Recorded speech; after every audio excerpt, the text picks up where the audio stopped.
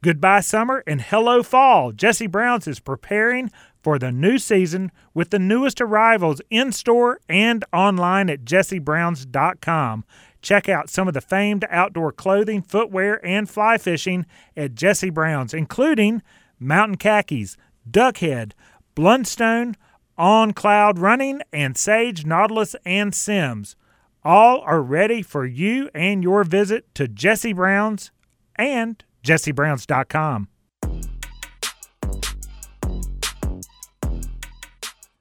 For many, getting outdoors means slowing down. However, going slow never was in the cards for Tom Blocker. After graduating from NC State in the early 1970s with a degree in economics, he continued adding to his resume by getting into racing, motorcycles, cars, and then a career in the automotive industry. Hi, everyone. Bill Barty, host of the Carolina Outdoors, and Tom Blocker can be heard each week on BT with BT when he speaks with Bo Thompson about cars and the automotive industry. But we're going to shift the angle just a little bit. We're going to learn about the genesis of Tom Blocker and going fast. He joins us now on the Carolina Outdoors. Tom Blocker, welcome.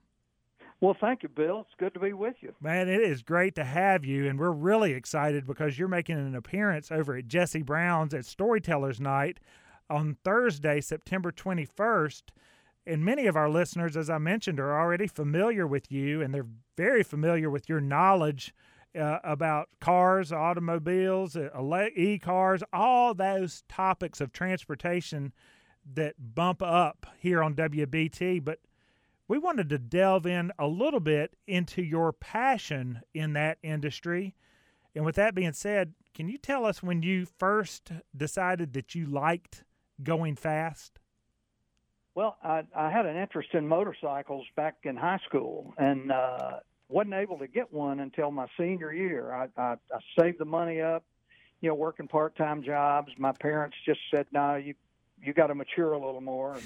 And just before graduation, I was able to buy my first bike. And not long after that, I started racing, started doing some off-road racing, scrambles and flat track and cross-country racing. You kind of did whatever was available, back then. But I had several buddies that I rode with, and we all thought we were pretty fast. So we, started racing. And it's just something I became my sport, and I've been riding dirt bikes ever since. Still have one today, and still enjoy riding in the woods. But did a lot of competition, particularly cross country racing through the woods, and then later motocross got to be really big in the 70s and 80s, and thoroughly enjoyed that. Always had an interest in cars, but I spent all my money on the motorcycles while I was in college, so I was always driving an old beater around, for a car, and always had a good competitive bike. It's funny you said about you were a senior in high school because of your parents, and that was going to be my second question: is how did your parents safely corral you in regards to safety? And it sounds like they let you do it, and it just took you till you got to that point to do it yourself after saving your money. Yeah, I think they felt like I had reasonable judgment, and I didn't go out and crash my brains out or anything, right off the bat. So they put up with it, and actually came to a few races when I started racing. So they ended up being supportive of the sport. And Tom, it kept me out of other trouble, I guess, Just to paint the picture for all our listeners out there, what town did you grow up in? Where were these formative years spent in the late 1960s when everybody else was listening to rock and roll music and all that? Vietnam was going on. Where was your town?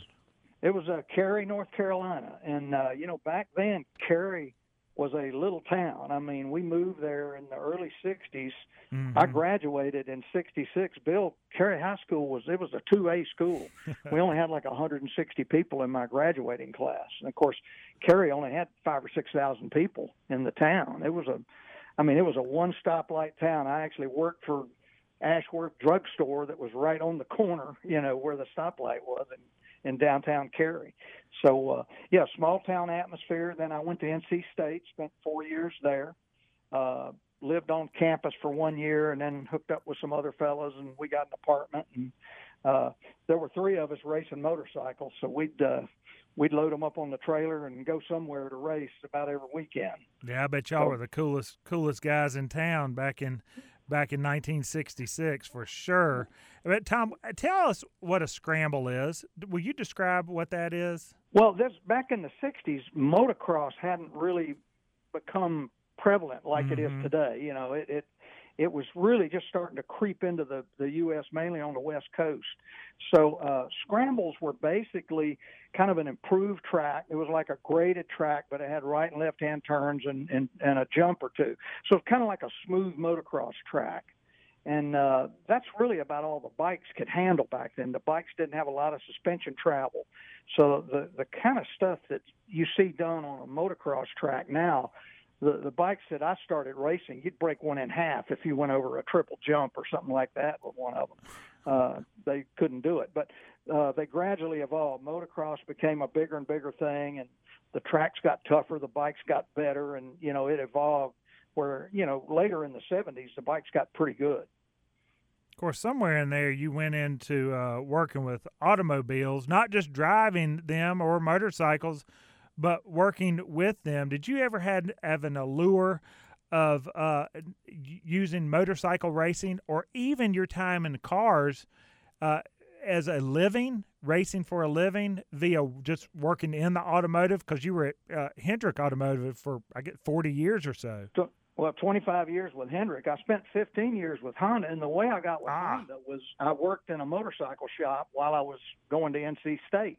Honda of Raleigh, and I ended up going to work for Honda Motor Company in their motorcycle division, and then moved into the auto division, and ended up ultimately I ran the Atlanta zone, the Southeast zone for Honda Motor Company. So that's really how I kind of made the transition to automobiles was through Honda, and got really interested in automobile racing. Went to a lot of races. Actually, in the 80s, I bought a race car and started doing some sports car racing in the mid 80s. But I had maybe brief dreams of maybe being able to do that for a living, but you know, racing is a very humbling experience. You know, you think you're getting pretty good. You know, when I was doing cross-country racing, you know, I won several races, and I thought I was pretty hot stuff. And then you go to another region, maybe that's a bigger region, and there's more riders, and all of a sudden you find out that you're not quite what you thought you were. You know, it can be a very humbling experience. And I think I was realistic about what my what my potential was, and I did okay on a local level, but certainly didn't think I had the talent to go national. Tom, I have to read this quote in here, and I'm sure you and TJ both will know who said this, but a famous writer once said, "There are only 3 sports: bullfighting, motor racing, and mountaineering. All the rest are merely games." That was Ernest Hemingway was attributed to that quote. And Tom, I have been in the room with you. Now you're 70, early 70s or so, but I was in the room with you when a famed racer, you'll have to tell us his name, called you out. And he called you out because of your skill on the track. Will you tell that story? Yeah, well, I was doing track days then. I had a Ducati. I went a long time without a road bike, but I finally just fell in love with a beautiful Ducati 916 and had to buy a Ducati, and I started doing track days, and I ended up doing that for 13 years, and I was my age was a little advanced for that sport. I mean, these are guys, 30-year-old guys dragging a knee, and I'm out there in my 60s, playing with them. But yeah, you're thinking of Neil Bailey. He's a journalist. He's a freelance motorcycle journalist. And I ran into him at the track. I met him at the track, and we were dicing on the track, and I came in and took off my helmet, and he realized I was considerably his senior. And he immediately said, "How old are you?" Said, "You should be playing shuffleboard at your age." So that was a lot of fun, and we got to be really good friends and did a lot of track days together and had a lot of fun on the track. But it's really, the sport is it's interesting because the camaraderie is just tremendous. You make a lot of good friends, and everybody has common interests, and it's really fun. I've made a lot of good friends both in motorcycles, and now that I'm doing track days with a car, it's the same type of camaraderie. Well, I'm writing that down because I do have on the question, and for our listeners out there, you'll recognize this man's voice, Tom Blocker, because he's a contributor on WBT when it comes in to the automotive industry and his discussions with Bo Thompson. You'll sometimes hear him as well on Carolina Focus, the community affairs program, and here he is on the Carolina Outdoors as we blast up and down the eastern seaboard early on a Saturday morning via the airwaves of WBT. But we have a lot of other people who are joining us via podcast. Welcome aboard, everyone, as Tom Blocker kind of lays it all out there. And he's going to be at Jesse Brown's Storytellers Night, Thursday, September 21st. 6 o'clock is the start time. Come hear your neighbor's adventure, 3 20-minute stories, including Fast Lane by Tom Blocker. And Tom, I wanted to jump in and ask you this because camaraderie is one thing. This may be unfair to you, but what else do you love about getting on a motorcycle and going fast? Well, it's just, it's a thrill. I mean, and on the track is the place to do it. I mean, I ride on the road and I ride, I'd say, a spirited pace, in the mountains. But, on the track, you don't have those limitations. There's nobody backing out of a driveway. There's no gravel in the road. There's no water running across the road. Everyone's going in the same direction. So it's a much safer place if you want to push the envelope and really ride a bike to its capability. And, Bill, these modern sport bikes are unbelievably fast, and you really can't use 20% of those bikes' capability on the road. Yeah. And the track is the only place you can really, really safely ride one to anywhere near its potential. But it's quite thrilling to, sit up at 150 or 60 miles an hour and jump on the brakes and, quote the thing down for like a 50-mile-an-hour corner. It's a lot of fun, and it's a big thrill. And same way with a car. I mean, driving a car that's a Porsche can't really do what it's capable of doing on the road. The track is the place to really find out how capable it is. Well, and that's why the Ernest Hemingway quote is what it is. He went on to say, those are 3 sports: bullfighting, motor racing, and mountaineering. All the rest are merely games. Because those 3 sports are life-threatening. And this is going to come up during your time, I know, at Jesse Brown's. But can you talk to us about that? I initially, in talking to you, I thought about when you were a teenager and safety with your parents allowing, their teenage son to go out and motorcycle race. Can you talk to us about safety or even bad things that may have happened or you've been around because that's what comes with a thrill many times. Yeah, and there's no question that, especially the motorcycles, there's some danger there, and there's a risk, but the risk is measured, and I wore the best equipment money could buy. I mean, the best leathers, custom fitted leathers with Kevlar armor and all the places that you might hit, if you go down, and the best helmet money could buy, and the best gloves, the best boots, all the best equipment, and that certainly minimizes the risk of an injury if you do go down. But certainly there's risk, but I think it's all about developing the skills and kind of reaching your limit at a gradual pace. Not getting over your head too quickly, but progressing, kind of methodically. Up to a very quick pace, which I did. I mean, I rode in the top class, but I didn't get there immediately. It took me a while to get that. But in terms of fear, I didn't really have fear because I felt like I knew what I was doing and I kind of knew where the limits were. But now, what would instill great fear in me, Bill, is I was out at Yosemite when Honold was practicing for his free climb, of El Capitan. Now, you wouldn't catch me on the top of that rock for all the money in the world. I mean, to me, that's one of the scariest things I've ever seen. Yeah, and we are going to have a Mountaineer at Storytellers Night as well. After you, Tom, Walter Bridgman's going to tell the story Divine Intervention, and he's had a lot of summits. Of course, what you're talking about, Alex Honnold does not use safety device. He is a true free climber.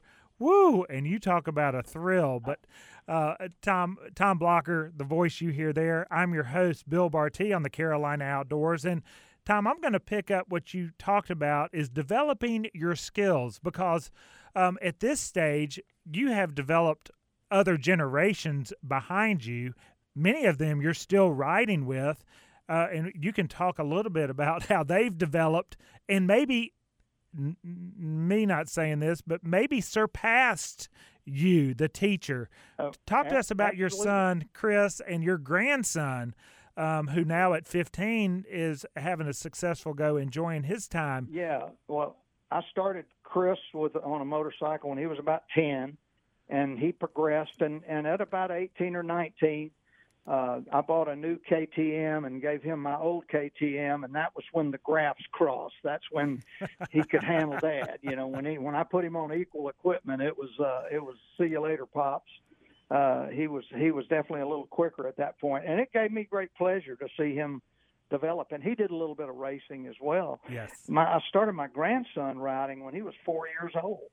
And he progressed up and eventually got a KTM 50 and then a 65. And at about 13, when he got his 85, it was see you later, Papa Tom, man. He was gone. I mean, he is absolutely flying on that thing. Now he's racing mountain bikes and actually won the South Carolina State Championship last year on mountain bikes. He's done the mountain bike nationals.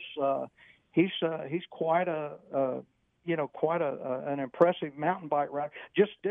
He and his teammate just won a 6-hour enduro down at Ann Springs Park last weekend. I wonder how unusual that is. Of course, here on the Carolina Outdoors, you're talking to people who pleasure ride motorcycles. Blue Ridge Parkway, what a great place to ride. We have a mountain bike community that's listening to the Carolina Outdoors, to your words. I wonder what the normal crossover is between a motorcycle racer and someone who is competitive on a mountain bike.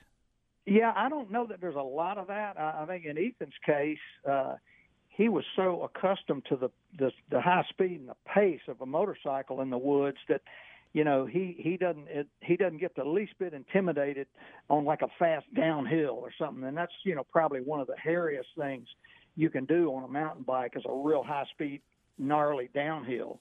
And he's really, really fast in those sections because he's used to the speed of the motorcycle. But I don't think a lot of the guys he's competing with have motorcycle experience. But I think it would help. I mean, I think some of the skills are transferable, but the biggest thing is just the conditioning required to pedal that mountain bike through the woods. It's just pretty unbelievable to me. Especially you're talking about a 6-hour endurance ride. That's taking it to a whole nother level as well. Tom Blocker, thank you for jumping on with us here on the Carolina Outdoors. We look forward to you being at Jesse Brown's and sharing the Tom Blocker story Fast Lane, so we can delve deeper and ask all the questions that I didn't get to ask you on this program, this format. We'll have you live and in person at Storytellers Night over at Jesse Brown's. Well, I'm looking forward to it, Bill. I appreciate the invitation. Well, we're glad to have you and glad that you took the time, jumped on with us. We look forward to hearing you on BT as you continue those automotive reports with Bo Thompson and Beth Troutman as well. All right. Off we go, but just for a moment, we're going to come back on the other side and continue the Carolina Outdoor conversation. TJ Boggs pushing the button, your host, Bill Barty. We'll be back after this.